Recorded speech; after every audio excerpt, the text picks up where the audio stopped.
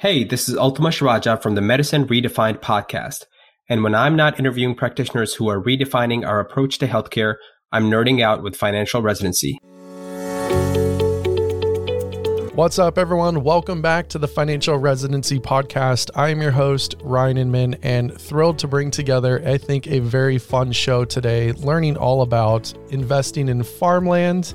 We've got a special guest, someone in our community has come on that's going to, I think, help all of you be able to mentor pre-meds or med students, give some advice on how maybe they can have med school for free, or at least somewhat paid for. And then we've got on Michael Relvis through our financial malpractice segment going into another insurance horror story, which I feel like most insurance stories are horror stories, but Michael tells a really good story. And I think it's something that you all are going to be able to learn from. Now, before we get in the show, here's a quick message from today's sponsor, MedEvolve. And they are a company that empowers physician practices to work smarter with data-driven services. Are you tired of dealing with headaches like finding and retaining quality billing staff, high turnover, or limited resources? Many practices are opting to outsource all or part of their billing process to help relieve the burden on internal staff, free up those resources, and reduce overhead costs. For those who wish to keep billing in-house, it's critical to have solutions that provide automation and give you the ability to monitor staff productivity and their effectiveness, especially for remote employees. MedEvolve can help you leverage data in AI solutions that bring answers to the forefront and take the guesswork out of revenue cycle management. Let them show you how. To have this great company help you work smarter, reduce the cost to collect, and get paid on time, find them at drpodcastnetwork.com/MedEvolve, MEDEVOLVE. The link is also in the description of the show you're listening to right now. All right, well, without further ado, let's jump in and talk to our special guest today, which is Artem, the CEO of Farm Together. I'm a big fan of what they're doing. I love what they're doing. I invest in it as part of my investment portfolio, which, big disclaimer here, is that this is not investment related advice. Please don't take it as such. This is just really some educational tips and tricks. Like we always say, it's bad entertainment, quote unquote, but it really is just for entertainment purposes only. This is not an endorsement or think that you need to invest any certain way, because I honestly don't know you or anything about you. And that would be absolutely foolish to take advice from someone who has no vested stake in understanding your risk tolerances and what you have going on. But I do want to jump in and talk about investing in farmland as an alternative asset. Our guest has a ton of experience with it, and I really like their platform. So let's jump in and learn more about investing in farmland. Artem, welcome to the show. So happy to have you here. Thank you, Ryan. Great to be on the show. I'm really excited because, one, I like talking about investing and just different things that are out there. And this is a non-traditional investment, and real estate is kind of the sexy topic of late in the past few years as physicians have tried to figure out how to find more passive income earning strategies. And I've invested with you guys. I like what you guys are doing. And we'll probably talk about the apple orchard at some point, but let's talk just about investing in farmland and how people can actually do that, because I still run into people all the time that email me or we talk, because I'm nerdy and like to talk about this stuff a lot. And they're like, how do you actually buy farmland? Isn't that like super expensive? Up to a few years ago, that was exactly right. Average farms are getting larger and larger in size. It's also a very opaque, fragmented market. There's no Zillow for farmland. And so up to recently, you had maybe a couple of publicly traded stocks. You had some funds where you needed to have a lot of money to invest in, and it wasn't very transparent. There was no control. You couldn't really get more tax efficient structures, especially for accredited investors, more sophisticated investors. There was just almost nothing there.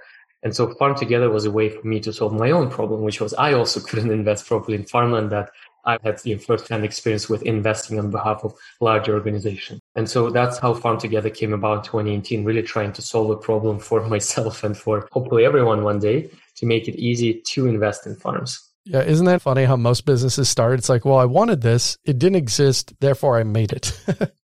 I love it. So very, very classic story. It is. I think it's interesting because everyone can picture like a piece of land, and whether they're growing, whether it's permanent crops or row crops, you can picture this in your head of, okay, hey, this is a farm and someone owns this, someone farms this. But where do the returns come from when you're going to own a farm? Because you guys aren't out there like actually farming. You're working with professionals, and maybe talk through where the returns would come from if someone was to invest in farmland. Yeah, great question. And farmland is in a lot of ways like real estate. It also is a little bit like infrastructure, a little bit like timber, a little bit its own beast, but you can broadly simplify it as real estate. And real estate makes money from two sources of income. It's the price appreciation of the real asset, and it's the cash flow potential generation of the asset. And so in farmland, typically the way it works is that you buy the land. So we always buy 100% of the land. We buy the title to the property. And then the land is either rented out or contracted out to a professional farmer. So we're not talking maybe what some people might have when they had like a farmer's market farmer, but someone who's been doing this professionally, sometimes for generations. They're well capitalized, very tech and business savvy. And so they will rent that land, and you as an owner will receive rental income. Now, where the comparison with real estate breaks down is that you can also structure the deal such that you receive revenue share, a profit share, or even you essentially invest in the operating business of a farm, where the farmer will operate to a spec and you carry the full kind of expense of the farm, but also all the profits. Now, just to simplify it, the way you invest in farm together is that you invest one time and you can forget about it. Like, we take care of everything. So all that day-to-day stuff, the management is done by us. But you are exactly right, Brian. The farming itself is done by the farmer. So you are owning a real asset that is professionally operated. And there's row crops and permanent crops, and maybe talk about the differences between the two. And then primarily what I was attracted to, you guys, I know you have some row crop stuff, but I saw a lot of permanent crop stuff on your platform. And that's what I invested in with the orchard. Maybe talk just quickly about the difference between the two, and then why you guys invest in a lot of permanent crop farms. Yeah, absolutely. So in farmland broadly, you have three types of farms. You have your pasture land, that's where your livestock is and where the cows graze. And that's about a 900 billion to $1 trillion of the United States, $2.5 trillion farmland market. So it's a big segment, but we only focus on cropland, which is about 1.8 trillion dollars. And within cropland, you indeed have row crops and permanent crops. Row crops is your corn and soybean. It's the stuff that you plant in rows, although permanent crops also go in rows, but it's also called annual crops. You plant them every year, and really you can plant different things, you can plant different periods, and all the value is actually in the land, which you sometimes call dirt, but really is just dirt that you buy the soil. And those types of farms lend themselves really well to that purely rental income, where you rent it out to a farmer. And what's important to note, the farmer typically pays every year, every 3 years. They pay up front. You receive the cash in March. And so you carry very little risk as to what happens to the harvest and the farmer. You carry little downside, but also little upside. So that's row crops. And because of that low risk profile, also the returns tend to be lower. So we'll talk a little bit about returns. We target net IRRs, net annualized returns of about 7 to 8% in this space. And this is both cash flow, price appreciation. So myself and our team, we come from more the permanent crop investing background. So our investment director, he spent many years at Prudential, which is a large institutional investment fund focused primarily on permanent crops. Permanent crops are primarily grown in West Coast, although they can be grown in a lot of different places. It's just West Coast is more conducive to that, especially California. And in permanent crops, you have indeed the kind of trees or bushes that are planted and they stay on the land for years, decades. Because of that, you have more value in the trees as well. There's typically those crops are more specialty crops. They have smaller markets. And because of the sort of free nature of it, you need a farmer that will take care of the land long term. You need longer term contracts, and you typically need that more of a direct operated model, more of a profit share. And because of that, the permanent crops typically have higher returns and higher risk. So we target anywhere from 9 to 12 net annualized returns target, although some deals can have 15% plus. Those deals also have higher complexity as well. So as you said, Rania, we do both, and definitely both need to be in your farmland portfolio. It's just as a slightly different sub-products of the broader farmland product market. So, in all of my due diligence, and I am not a farmer, I would actually like to be one without all the really hard work. So this is like perfect for me because I get to own it, but not have to do the work. Of course, there we go. But when I looked at in my research, obviously this is very buy and hold. You're not like transacting, I'm going to buy the farm and sell it like a stock. You're investing in a long term, and it's somewhat illiquid, but it's really uncorrelated to market returns because there's not a lot of volatility. Not to really jump into COVID and to get into that kind of craziness of horrible 2020, but how did you guys see volatility in what you were trading and what you're owning during really peak uncertain times where the market's selling off 30, 35%? Yeah, no, it was crazy. And I was working back in 2008, 9. Well, there wasn't any volatility then either. Yeah, for everyone and, listening, that was the Great Recession. And this was worse in some regards, both up and down. Yep. So yeah, that's a great segue to farmland performance historically. So just to answer your question, during 2020, farmland was in Q1 down 0.1%, so essentially flat when everything else was down. And then in Q2, Q3, Q4, it continued its trend of going up, by a couple hundred basis points a quarter, 1-2%. So overall, farmland as an asset class actually has had, I believe, only 3 negative quarters. The index that we started tracking in 1992, very stable, very resilient asset class. So that's, I think, what is another really good thing about this market is it's invest and forget. And you mentioned liquidity. Typically, farmland is a 10-year hold, 8 to 12 years. We are working in the secondary market, but it's not there yet. There's some pilots that we've done. But ideally, we'd love to give people an opportunity to exit after 1 year, 2 years, although again, encourage you to hold it long term. So yeah. I think broadly, the industry, whether it's in farmland or even real estate, those platforms are working all to bring that secondary liquidity. I wonder if introducing a secondary market like that, even if it was for your own people that are investing with you, if that would induce more volatility during times of mass exodus from investments and the market's down 30, I wonder if that would introduce more volatility or not. And not to get super nerdy, but I looked at it as definitely a buy and hold. So those that are afraid of commitment, it might be a little harder to go, oh, I'm going to make one investment and this money is locked in. But it's very similar to how it should be when you buy a home, when you're investing in other syndications or other types of somewhat illiquid markets where it's not just a stock or a bond. But as you were talking, it opened up a lot more questions I had around the returns, how they're generated, what you guys expect going forward, because with permanent crops, it's a higher return, but is there a time of when you own the investment that the peak returns have more risk involved in them? An example would be is if you bought a piece of land and there's nothing on it, and now you've got to go plant all these trees versus do you buy farms that are already producing, right? And maybe that's perceived less risk. Like, how do you guys handle that in the marketplace?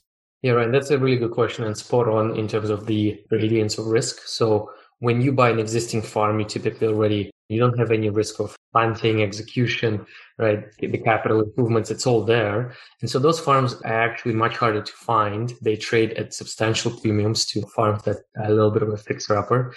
And those farms are priced by a lot of different players in the market, and we don't see them that often, actually. When you have a farm that is a bit more of a improvement project or a planting project, those tend to have high returns because of that. And that's, I think, where we really shine because our background is in that sophisticated, complex institutional investing in permanent crops. We know a lot of great operators. We know how to deal with budgets, with CapEx. And that's what you pay us for in fees, is to help you take advantage of the more complex side of the market that just you or me, even being outside of it, going to do suddenly organic apple orchard planting. I mean, that is not that easy. So you need great partners there. And that's how we separate the risks. We actually have a whole white paper just on risk on our website. So people, when they look into specific deals, they can read through all the risks and I'm sure we'll go through that. But that's a great point. And then to your point about the kind of where does the risk of the cash flows come in and what's the breakdown of the returns. So in buying an existing orchard or existing kind of cash flowing property, a lot of your returns will come from that cash flow. And it's really the price appreciation that we underwrite is typically not more than 3-4% a year. And that's based on historically farmland has appreciated by 5.9% in the last 50 plus years. So there's a lot of really good reasons why land keeps appreciating, growing population, improving diets. But a lot of your returns will come just from cash flow component, maybe some improvements. When you are investing in a development opportunity, like the apple orchard that you mentioned, that one is a great example for your listeners. There's about 3-4 years of development, but after that, it starts producing organic, branded variety of apples called Cosmic Crisp, which is a new amazing variety that's been developed by the industry. They spent something like 20 years and $500 million. So it's very, very sophisticated apple. And the industry has a exclusivity on that apple. So for about 5 years, you're getting cash flows that are like 10, 20, 30% of your investment. You are investing in a more risky product than investing in a stable cornfield that we know corn has been around for hundreds of years, will be for another 100 years. And that's why I think at the end of the day, diversification is the name of the game. Think through different hold periods, cash flow needs, risk profiles, and ideally build a portfolio of farmland properties. Yeah, I firmly believe in diversification. And I was fascinated as I started digging more into farmland, how it's just uncorrelated to the markets. I think you glossed over it, and I want to come back to just really quick. Mm-hmm. The markets experienced extreme volatility, and we saw 30, 35%. Then, of course, it rallies back and is now making new all-time highs and keeps marching along. But farmland had an even quarter, and then it appreciated, not a lot, but it was moving up another, and you said 100, 200 basis points, which is 1% to 2% for everyone. Yeah. And it didn't experience a giant drop down. And I think that is a really cool characteristic of farmland is that, look, you invest in this now, I think you'll do well, but you invest in this isn't like you're going to buy Bitcoin and it goes to $1 million and to the moon and you're retired in 6 months. But this is like the tortoise and the hare concept. This is the tortoise. You invest and you just let it go little by little, and it's going to do really well the longer you hold it historically, right? Past performance doesn't indicate future. I think it's what we call the healthy portion of your investment diet. I think investing be a little bit of fun. So let people invest into Bitcoin, chase some crazy cryptos or GameStop stock, right? Have your fun, but you need to have your core kind of product group in your investment portfolio. And I think that farmland is a great foundation because it's long-term, stable, uncorrelated, exactly as you said. And then 2 other things to mention. Excellent inflation hedge. Farmland products are literally components of thousands of the products that go into CPI. And so historically, farmland has done even better than gold and recession resistant. It's done very well in this crisis. 2008, farmland was up 23% when everything was again down 30, 40%.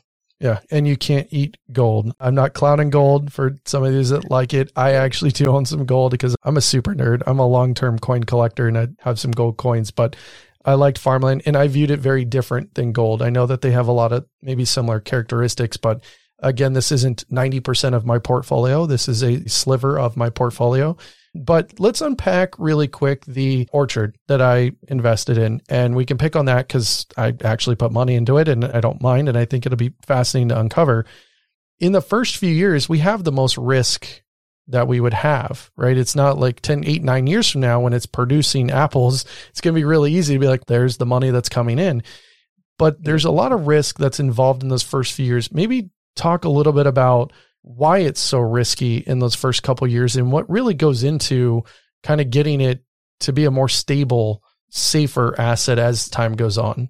Yeah, thanks, Ryan. So really good question. The listeners, this orchard that you invested in is called Galaxy. It's named after the Cosmic Crisp variety of the apple because it's a really beautiful apple with its little dots that look like the stars. It's just a stunning, stunning apple. I'm a little bit of an apple nerd myself. So it's not just a development, but an organic development, which it means that the first 3 years, there's a number of protocols that the developer needs to follow to plant the trees to make sure that they're all in line. And that's where exactly most of the risk comes in. Now, we have very high confidence in this partner. So the partner is Stimmelt. It's the second largest apple grower in the country. They developed this apple together with other players, well capitalized. I think they're 3rd generation farmers now, going way back when. So just an incredible story as well that we all get to participate in. And so this, I think we have full confidence that they'll develop it to the spec, but there is that risk. Now, I think what alleviates some of that risk is, one, you still have the value of the land that stays no matter what with you. B, for those listeners who are unfortunate enough to be paying top marginal tax rate right now on the investments, on the earnings, the way farmland works and the deal is structured is that all the capital spent is, most of it is depreciable year one. So to unpack that, what it means in simple terms is that those expenses will show up on your K1, on your report that you receive every year as you file your taxes, and that you can use that to offset the income that you're receiving. So it'll be essentially expense that you can offset against your income.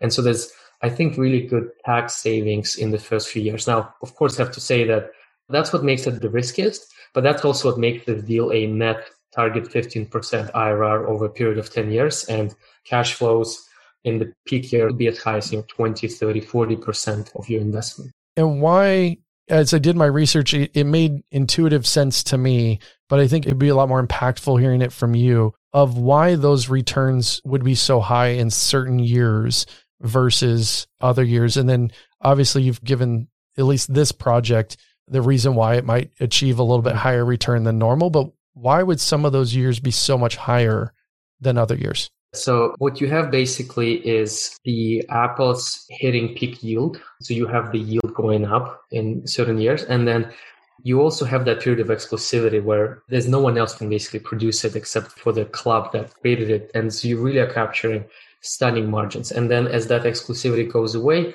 the margins will slowly come down as more supply rolls into the market. So all that is underwritten for, but that's why you have that curve of certain years being better with cash flows. And so they've got this monopoly on the market for a few years and no one can produce it. And then when that expires, you can't just like all of a sudden, well, hey, like a row crop, like, oh, I've got it this year. Yeah. Like then they have to turn around and plant it, or can they start planting ahead of time so then when it rolls off, they're already in production? That's a great question. I have to actually go back to look at that. I think there's at least 10 years of that exclusivity. I believe that it's good to understand though, how that dynamic works, because that is very unique, right? As you're looking at it, and every situation is unique, but it's interesting because there's even that much little nuance and complexity that can go into some of these things. And that's why I really liked partnering with some pros that go through and learn and, seek these kind of competitive advantages. I always am a glass half full. I always look at things for the best, but I know that there could be some people out there that are going, guys, this sounds great. What's the catch? What's the largest or one of the largest risks in owning farmland, specifically permanent crops, that you can see and tell us of like, hey, be aware of this because this is a large risk? Yeah, I would say that with permanent crops specifically, probably the single largest risk, because water is so important, and thankfully in Washington there's too much water in the Washington state where the Galaxy Orchard is, but in California, water is number one. If you misjudge water, you could end up with essentially a stranded asset. It's land that doesn't have water and its value might drop massively. So we spend a lot of time underwriting water and only buy land in excellent water districts with excellent water rights where we clearly see how we can get water. But that's a big risk that we talk through almost on every Californian deal. Thankfully, our investment director literally wrote the white paper on water, and a lot of our technology is spent on analyzing the water districts and the water markets.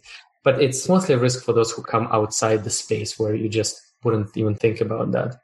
That's a big risk. Some things that people might be thinking more on top of the head for a lot of people is what happens with weather or fires or something. And that's always a risk that is very vivid, very visual. But a lot of farmland isn't near the forest where the things happen. And for the reason why a lot of permanent crops are in California is because you have very stable climate. So of course, certain hail events may happen. And in rare cases, it does happen. But you still have, one, the value of the land to fall back on. That gives you a cushion for your value of the land for the farm. And there's certain insurance you can get, although not all of it. And so at the end of the day, is also diversification matters. But typically when you have those events, you have prices going up as well. And so then that means that, especially if you're left standing or just part of your holdings was affected, the rest will catch up in the cash flow. Because, Ryan, as you said, you can't just day one switch it on and suddenly have more apples. Like, no, you got to plant the trees and you got to wait 3 years. If you're doing pecans, you have to wait 10 years before you can get new supply. So, and that's, by the way, a really good point I want to mention is sort of another risk is you do have volatility in permanent crops, and it smooths out over time, smooths out over different regions. But unlike row crops where like this is the rent I'm going to get to the dollar every year, in permanent crops you might have a great year, you might have a down year, but overall on average you'll still come out better.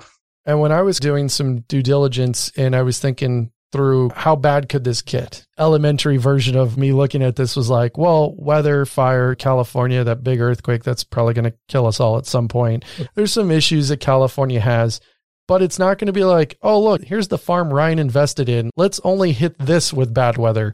pretty much everyone in the region is going to have it. So if yours suffers, the whole kind of region will suffer, which means that supply and demand will kind of hit a shock and likely to recover in a following year where maybe prices might be higher, is how I at least walked through it in my head. Is that correct in that thinking? Yeah, that's very right. And when you look at the farmland index overall, the volatility of it has only been about 6-7%, which is actually much lower than real estate. And that is because precisely of that nature where if you really dive down into first principles of the asset, like what does the asset really represent? Well, it's the productive value of the land that grows. This is as fundamental, as real as it gets, right? If we start looking really at investing, which is, are people buying the products that my investment produces? Are they using it, right? We could stop using cell phones, although that would be hard, right? We stopped using certain parts of real estate now because now offices are closed. You might not be, traveling as much now. Food is the first step in the Maslow pyramid, if you want to go there, and water to a certain extent. And I think that's what gives farmland such a strong intrinsic value and downside protection. You just got to buy at the right price, which we always look at, is making sure that we're not overpaying. That's a key to any real estate transaction. Price matters a lot.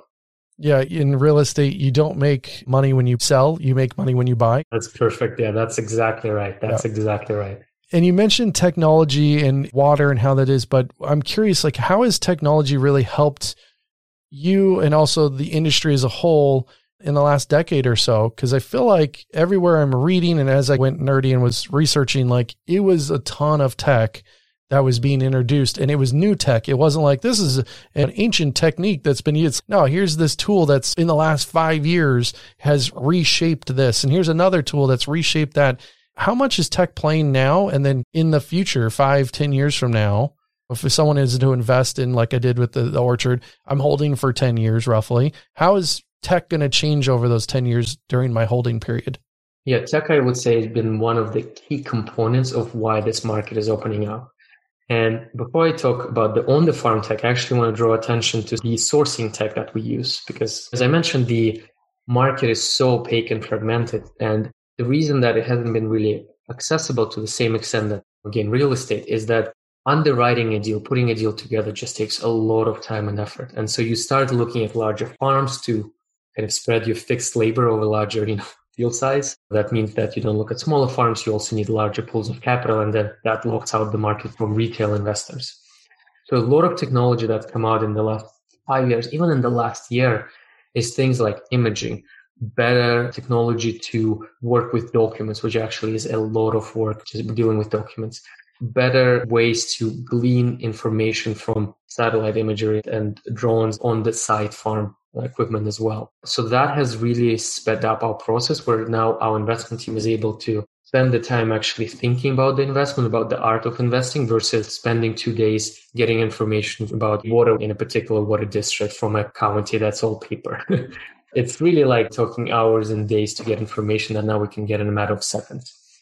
So that's been huge help. And then on the farm level, just the sheer connectivity on the farms, the broadband, the new Starlink, even satellites, things like that. That is literally last month. Like I have a dish that we bought for test things out. I cannot overstate how important that is, because farms are far by definition. And a lot of the work is driving there to do something that sometimes you can do remotely. Irrigation is a great example, where right now we have a farm where our foreman needs to drive there, switch on the tap, wait 8 hours, switch drive back. It looked like I could do that just through my computer. So in the next 5-10 years, we will see a tremendous increase in productivity, and that will lead also to more people wanting to become farmers. I think it's a very lucrative profession, very interesting profession, and increased productivity of the land, which then will flow to the value of the land. Because if your land can produce more, it has more value, right? That's simple math. Yeah, I think that's interesting how tech is going to be reshaping, and Starlink is, for those that aren't familiar, it's Elon Musk, as he's shooting off his rockets with SpaceX into space, he's carrying a bunch of satellites with him, and he's created a whole nother company that is basically giving 5G internet and soon to be cell coverage to the entire world, basically. I mean, this guy's created so many fascinating technologies, and this is going to be one of those kind of byproduct tech pieces that's going to help everyone. It's interesting to see how it's going to help with farmland. It's helpful with farmland, yeah, because connectivity is the number one issue that farmers complain about. amazing. I can't wait to see where that goes. And as I did my research at midnight, 1 a.m. through the internet, and of course, then you start Googling something, you go down a giant rabbit hole. It's 3 a.m. and I'm watching how different tractors are working on different farms. And it's fun just to see like even stuff that's coming where it's fully automated, like autonomous. Someone's like driving a gigantic multi-million-dollar tractor down, and there's some cool things coming. And I'm excited to see where this is going to take everything, because I think ultimately it's going to drive costs down and increase returns for everyone that's investing in it. And of course, like you said, it's the top of the pyramid. Everyone needs to eat. And I just like how it's so uncorrelated with everything that it definitely fits into my personal portfolio. It doesn't mean it fits into everyone. But like I said in the beginning, and we've talked throughout, I have invested with you guys. I like the platform. For those that have never heard of you or the platform, maybe tell them a little bit about what they would expect and how it would look, and maybe the process of investing with you guys.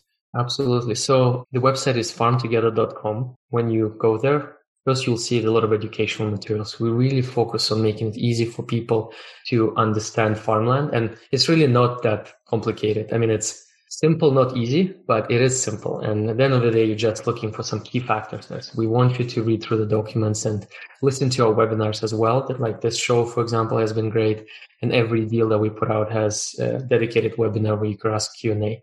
But the process itself is very simple. And just to break it down, you go online, you register. Right now, unfortunately, it's only available to accredited investors. So you need to have either certain income or total net worth. It's open to both US and international investors, although I'm not sure how many international physicians you have, Ryan. You never know, but predominantly US-based physicians. And so once you register, you can see different offerings available. And right now we are working on increasing the amount of deals and offerings that we have on the platform, because farms have been syndicated out, selling out really quickly. People seem to, especially after COVID, very focused on that. All the things we discussed, like capital preservation, diversification. And when you invest, what you buy is a share in a Delaware LLC that holds the title to the land. So you are, together with other investors, direct owner of the land. So that's super important that you have that as much as possible direct ownership. Every farm has a management agreement with us, and then we take care of everything A to Z, both on the farming side as well as on the administration side. So you'll receive everything electronically and online, your K1, your tax documents, your payouts. If you invest, you never have to talk to us again if you don't want to. Everything's taken care of. The website is very easy to understand and use. You have your overview portfolio where you can see where your farms are located, how many acres you own, see updates from different farms. And we increasingly want to do more of those kind of stories about the land, about the farmers, give you a bit of a glimpse into the day life of a farmer. So stay tuned for that. And the investment process is also very simple. Everything is done online. We have integrations that allow you to link your bank account, some documents online, and you can invest literally in a matter of minutes and become a farm owner. The minimum is $15,000. The target hold period is typically 8 to 12 years. Most of the deals are 10 years. And then, while I cannot promise a secondary market, and you should not assume that it's going to happen in your investment decision, but I can tell you that we're working hard to bring that and hope to have the ability for secondary liquidity before 10 years, of course. I could understand the need, or like the desire, request, however you want to phrase it, for a secondary market. But I also think, especially if you're listening to the show, you need to think long-term, everything in your portfolios, not just this investment, everything you're looking at. This isn't some hot stock tip. This isn't buy and sell this and try to eke out a little gain here and there. Because honestly, Uncle Sam's just going to eat you up for taxes, and it's not going to be pretty. But when you look at this type of thing, come into the mindset of this is one piece of your portfolio, and that you should be holding this for the long term. And I actually think you've made the case that as you own this, the longer that you own it, it becomes safer as you're doing, because the crops are now actually up and growing and performing. And whether they have some special clause, hey, they've got this exclusive on this type of apple, and it really doesn't matter. It's more, hey, these things were planted, these things are now producing, it's now stable. It doesn't matter what the markets are doing. It doesn't matter who's president. It doesn't matter on those big key issues that are actually moving and creating volatility. And so I don't know, the secondary market, like I get it. But at the same time, like I would only want to be a purchaser, I think, on that market. Well, our ideal investor, and I wish everyone was like you, but life happens. And so sometimes people need to Of course. get liquidity earlier. But I wholeheartedly agree with you. And that's how I think about my portfolio, which most of it is kind of new stuff is in farmland. And I think especially in today's environment where all assets seem to be getting bid up, rates keep going lower and lower, harder and harder to find something that you can say, okay, this is going to be cash flowing, and especially that will maintain its intrinsic value for decades. Because I love real estate too, but buildings change, cities change. But with this, it's kind of like this has been a farm for many years and will continue being for many years. Now, climate change is something to keep in mind that we actually underwrite for and look at. But overall, if it's in a good water district or in a good area, that farm will keep producing for decades and centuries maybe to come. Yeah, and I like it. When I log in, I can see, hey, this is what I have. I own 0.293 acres in total. Watch out. I'm going to take over the world. Not really, but I just like how I can see where I'm invested and what's going on. And then typically, like, how many offerings do you guys have? Because I know that there's a lot of past offerings. I think since I've invested, there's been 2 more investments that have rolled through. But how often do you have investments kind of hit the platform? So because in permanent crops, you tend to do larger deals than in row crops, I think so far have had maybe 1 to 2 a month, or at least that's been kind of January. You should expect more deals coming. So like we're definitely increasing the number of deals we bring to the market. And that's partially because we have expanded our investment team. We see more opportunities in different spaces. And just to keep your listeners at ease, that doesn't mean we're going to compromise on the underwriting standards. The farmland market is $2.5 trillion. USDA expects about 100 billion to change hands every year of farmland. And that's driven by the average age of farm approaching 60, farmers retiring. So yeah, we expect to bring more deals, but never compromising on quality. And I think it'd be really good as we end out, like, what's the average deal size? So I know you said that I think 15K was your minimum, but what's an average deal look like? You're bringing 1 to 2 to the platform. Are these $10 million deals, $5 million, $25 million? Like, I think give me maybe some perspective. Closer to $5 million all in. Let's say 3 to 6 million is probably you should expect most of the deals, but occasionally you'll see larger deals that can be 10, 15. Occasionally you'll see smaller deals that may be 1 million. It really depends on the opportunity. Sometimes a small farm can be very attractive, and sometimes a big farm can be quite compelling. So like we still stay within our lanes, but if an opportunity comes knocking, we don't turn it down. Of course. I like, as I'm in there, it's going around at what I have, what I look like. I like you show the ownership structure in a really easy format. And then something that I thought was interesting, the risks and ratings, like how you guys are underwriting and what you see. You say, hey, this is a higher medium risk, higher return concept. Like this isn't for someone who's looking for extremely low risk, low volatility. And I think it's a fascinating platform. That's why I invited you to be on the show. I'm thankful that you came on. And again, I think give everyone just maybe the last little 1 minute of where they can find you and what they can expect. Yeah. So we are at farmtogether.com. You can also email me personally at Artem, farmtogether.com, ARTEM. You'll probably see on the description of the podcast as well. Also info at farmtogether.com. Last few months have been crazy. There's been so much new demand. So we've been a little bit ramping up our capacity to make sure we reply to everyone as well. But typically our standard is to reply to you within 24 hours or less. So by all means, and especially, for physicians, a lot of you working on the front lines fighting COVID, we definitely want to make sure that your earnings are in safe and stable assets, and Farmland is that. So excited to see more of your listeners, Ryan, on the platform. I think they will, because this is a killer platform. You guys are doing a great job. And I like that I can watch webinars when I want and be able to see things as they're going, and look forward to doing more stuff with you guys personally. And thank you again for being on the show. I really appreciate it. Thank you, Ryan.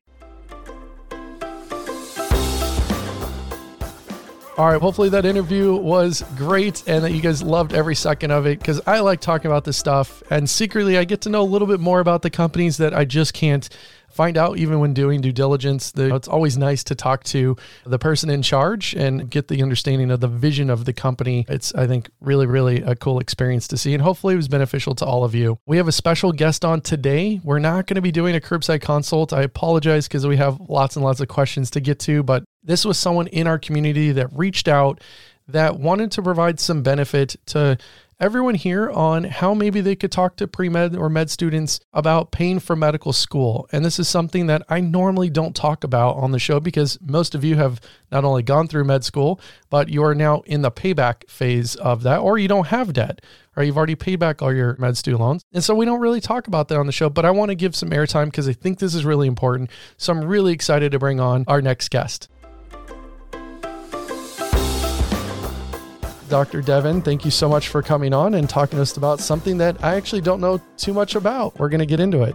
Yay. Thank you for having me here, Ryan. I'm excited, and greetings from Japan. Thank you for getting up early and doing this. I know that everyone listening is going to be really, really excited to hear this because as they're gaining financial acumen and everyone's getting a lot smarter listening to this podcast, they might have pre-meds or med students that are asking them for whether it's financial advice or career advice. And I think it's really cool with the program that we're about to talk about, and that's the HPSP. And maybe you can talk a little bit about what that program is and how it works. So if they're, talking with med students and pre-meds, that they can give them some really good, accurate information. Absolutely. When I was in college and looking to go into dental school and my friends were looking to go to medical school, the cost of the education is just absolutely daunting. And we know that since then, it just keeps going up every single year. And so when I was starting to explore my options of, gosh, how am I going to pay this after going to an expensive 4-year college for my undergrad, I found that both the Army, Air Force, and Navy offer a program called the Health Profession Scholarship Program. And that program offers basically a full ride tuition, meaning that you have all your tuition, your books paid for with the exchange of service. Now, this program is offered in 2, 3, and 4-year increments, meaning that if they pay for 2 years of school, you give 2 years to the Air Force, Army, or Navy, whichever one you sign up for. Now, every year, the funding for this scholarship varies, and the timing of it is very key. And actually, to get into these programs can be quite competitive. So there are a few requirements that I do want to share with your audience that if they have anyone they're mentoring or they're looking to go back to the school themselves, just a few things to keep in mind when they meet with the recruiter. So the one thing that they have to keep in mind is that when the board looks at selecting these people, they're looking for someone who has got good leadership, good grades, and someone who also has really good MCAT scores. Because as you can imagine, this scholarship is good whether you go to the most expensive or the cheapest medical in this country. Everyone's going to want to do this because it's basically free money. And I actually did this scholarship to have my education paid for. And it's really nice not ever seeing a bill. I'll be honest. And then the minute you graduate, you don't have to wait for your state boards, your regional boards, for you to be licensed to practice. You start getting paid the minute that you take the oath of office and come right into, for me, it was the Navy. Few things to keep in mind that when you apply for this scholarship, you do need letters of recommendation. And I highly recommend that you get letters of recommendation from the respective service if you happen to have any connections. For me, my father was a Navy dentist for 20 years. He got out right before he started high school. So I reached out to a couple of his colleagues who were in, because the military is no different than any other school, any other business. It's all about who you know. And so having a letter written by someone who's a well-respected medical officer, dental officer, whichever route they're going to, that will really speak volumes to the board and hold quite a bit of weight. Another thing that I want to remind them with the scholarship is that there is certain age requirements, and those age requirements vary if you are going to the military, which has its own medical school in Bethesda, Maryland, or if you're going to a civilian program, and it varies if for the Army, Air Force, and Navy. So the typical age is 36 or 42 when you graduate and sign on to be active duty the day after you complete your medical school, dental school education. But again, there's always exceptions. There are always waivers. So again, at the very end, I'm going to share my email address. So if anyone has any questions, I can make sure to connect them with the right recruiter. Another fantastic thing about this scholarship, by also not having to see a bill for your tuition or your books, is that you get a monthly stipend. That monthly stipend is $2,300. Now, the caveat with it, as I tell you, is that $2,300 is standard across the board. So $2,300 going to, let's say, medical school in San Francisco may not go as far as if you're going to medical school, let's say, in Birmingham, Alabama. But that, again, is free money. The other thing that I want to let your audience know is that during those 4 years, you are not required to wear a uniform. You have very, very few requirements. You don't have to go and do physical fitness tests. But what they do require is whether you do it before you start medical school, during medical school, or after medical school, you will have to go what's called Officer Development School.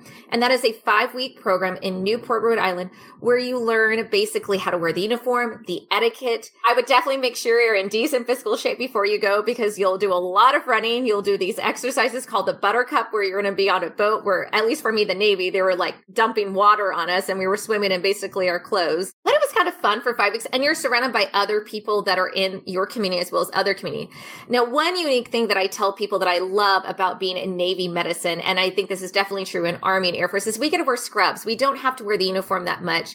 Our job is that we're part of what's called the staff corps, meaning the military hired us on for our brains, for us to really do our job. So the difference is that I'm not having to worry about a private practice. I'm not worried about hiring someone, but I work with a lot of enlisted personnel. And so that's where that leadership, that sense of confidence is really going to come in once you come into the service.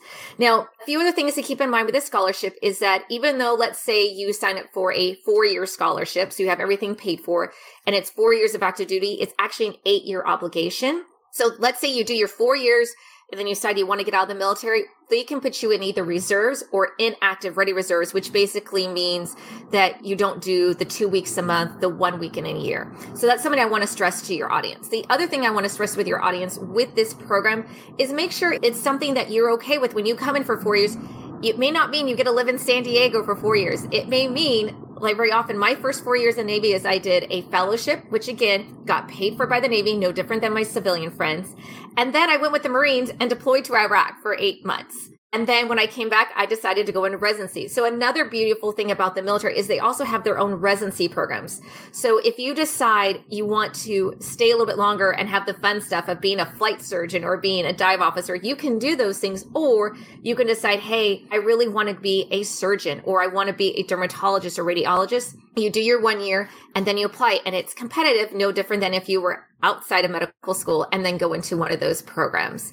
So again, it's a really great deal. It's very competitive. I always say reach out to a lot of recruiters, do your homework. And again, the Army, the Air Force, and Navy offer pretty much the same program across the board. But obviously when you come in, they each have different places you can be stationed. They each have their own, I say different ranking structures, is that an O3 is called a captain in the Air Force and the Army, but it's called lieutenant in the Navy. But very often we do the same job. We just wear a different uniform and we're located in different parts of the world. And I know that the Navy has another type of program that's similar but different. Yes. So the other program they have is called the Health Profession Collegiate Program. And the difference with this program is a few things. So first off, you get paid the salary of an E6 active duty the full time that you were actually in school. And the benefit is also you were actually accruing time in service. So those 4 years where you're getting paid like an E6 is actually accruing 4 years towards retirement. And again, it's the same thing. You don't have to worry about showing up anywhere in the uniform. You will still go to your office or school the one time in your 4 years. You actually get healthcare benefits for your family. So it's as if you were in the service. So this is a great option, I tell, for people where you would rather pull in a bigger paycheck. But again, you're not getting tuition or books paid for. So all of that's going to be on you. But let's say you're going to a school where it's not that expensive. You're in state for that. The cost of living is not that expensive. I've had a few colleagues done this route and they like that because by the time that they come into the military and done their payback, they're actually almost halfway to retirement. So for some people, maybe who have a family or again, going to an area where they're okay paying that tuition bill or taking out those student loans, it makes sense. And the Navy is the only branch that offers that program. Neither the Army, the Air Force offer that. For those that might remember, my wife is a physician and she works for the Navy, but she's a civilian and we didn't do any of these cool programs that are out there. But even with in-state tuition and going to KU, it was still a giant truckload of money in order to do that. So both programs are really interesting. I like that the Navy has something different. Thank you so much for coming on and dropping these knowledge bombs for us. We really appreciate that. This is stuff that I don't typically deal with when it's pre-med or med student related, and definitely military with 1,000 acronyms and all sorts of stuff going on. But so thank you for coming on and doing it and for being a member of our community. And for those that maybe have questions or follow-ups or would like to maybe help put a pre-med or a med student in connection with you to maybe help facilitate some of that, who you know, as you kind of put it, how can everyone get a hold of you? I would be delighted to help out anyone who has any questions. So you can reach me either at my email address, which is drcorindevin@gmail.com, and that's DrCoriedevin. Also, that's my name for Instagram, Dr. Corinne Devin, or on Facebook, Dr. Corinne Devin. And I would say this is such a blessing to have because like I said, it takes a long time to pay off that debt. And another thing I would tell your audience is if they're looking at other options, I can definitely point them in the right direction. That's awesome. We'll also make sure that we link inside the community. And for those that haven't joined, please do so, financialresidency.com/community. And we'll link to all of the good stuff where you're at and a link to this as well. Thank you again for being on. Thank you. All right. Well, I think that was really fun. I think it was really nice of her to give out her email. She will also be in our community, which you can tag her. If you haven't joined our community, please do so again, financialresidency.com/community. Switching gears over to our financial malpractice segment, which has, I think, become my new favorite segment of everything that we do at Financial Residency. I am bringing on Michael Relvis from MR Insurance. Michael, welcome back on the show. Ryan, I'm glad to be here. I love your stories. So what do you got for me today? So as we're approaching the spring, everybody's coming into thinking about graduation, finishing up and moving on. This is a story from probably a few years ago now. It happens all the time, though, is the reality. People will reach out to us pretty often in the springtime in a rush to get their disability insurance in order. It's something that their peers are doing and colleagues. They've been told that they should do it. They need to do it before residency. The honest truth is it doesn't necessarily have to be done within that time. What I like to try to tell people is I think the most important thing is to get informed within that time. What I mean by that is you want to know your options. So there are a lot of things that go into the pricing of disability insurance. One of them is the state in which you live at the time you apply for coverage.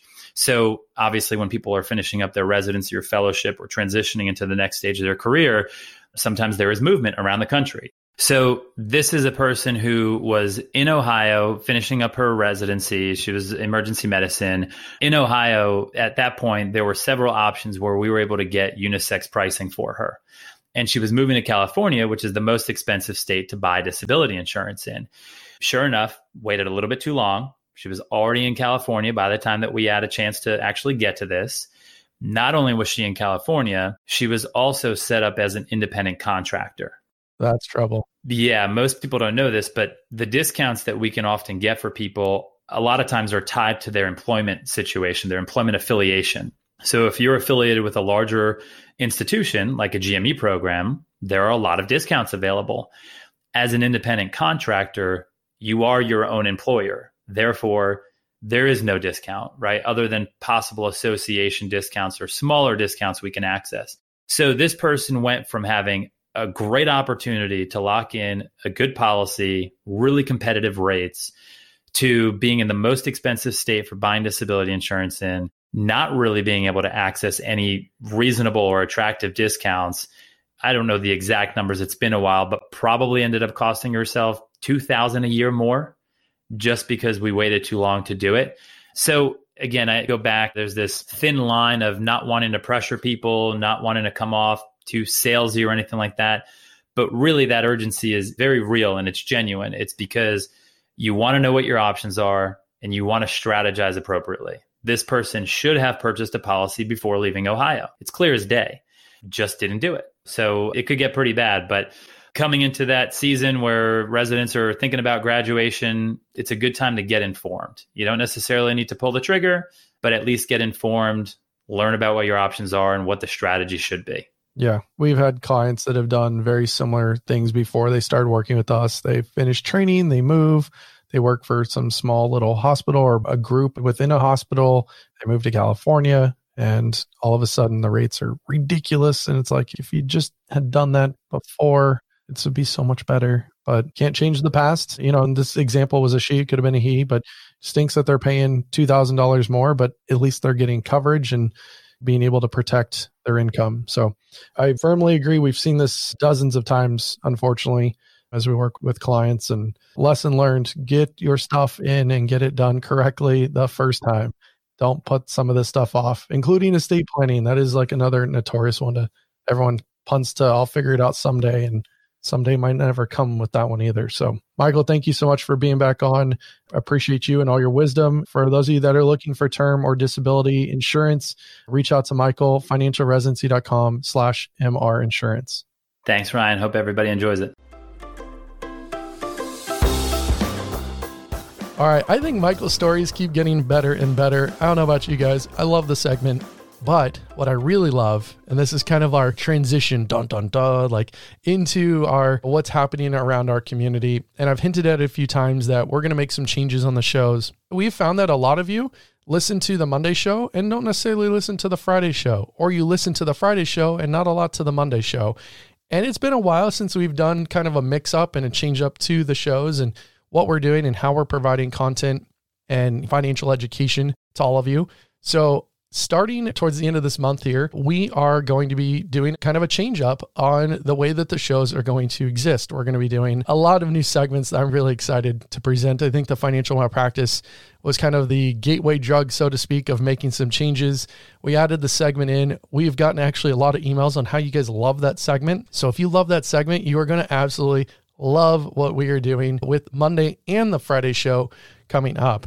So stay tuned for that, not to give a giant carrot in front of you guys on what we're up to, but I'm very, very excited. And let's just say it's going to include some live stream videos. It's going to include a mix up of what we've been talking about. We're going to have some different segments that are going to come up. And I am going to also bring in you guys, the community, into the show and further have conversations from stuff that is taking place in our community. So if you haven't joined our community, now is the time to do so. Go to financialresidency.com/community.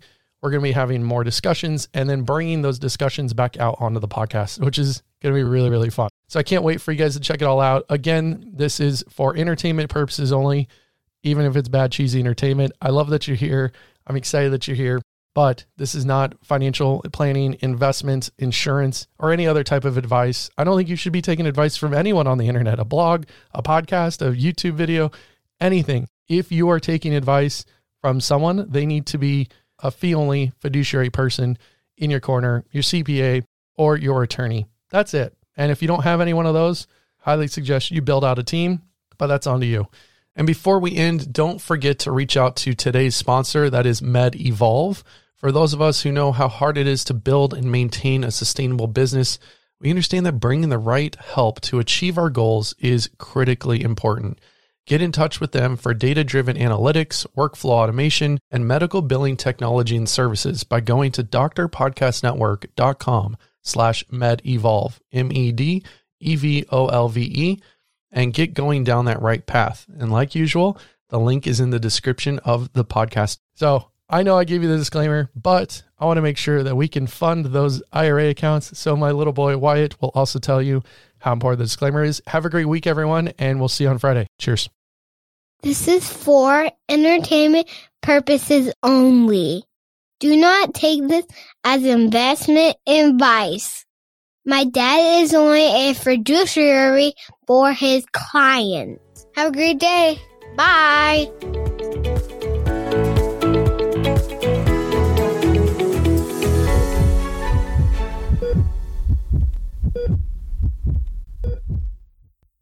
This podcast is for informational purposes only. The information should be relied upon only when coordinated with individual professional advice. Financial Residency is not affiliated with or endorsed by PAS, Guardian, or MR Insurance Consultants, and opinions stated are their own. Michael Relvis is a registered representative and financial advisor and of other security products and advisory services through Park Avenue Securities, LLC. Member FINRA SIPC, OSJ 9200 Corporate Boulevard, Suite 390, Rockfield, MD 20850. His phone is 240-683-9700. PAS is wholly owned subsidiary of the Guardian Life Insurance Company of America, New York, New York. MR Insurance Consultants is not an affiliate or subsidiary of PAS or Guardian. AR Insurance License Number 8913976, 2021-114082, expires 0123.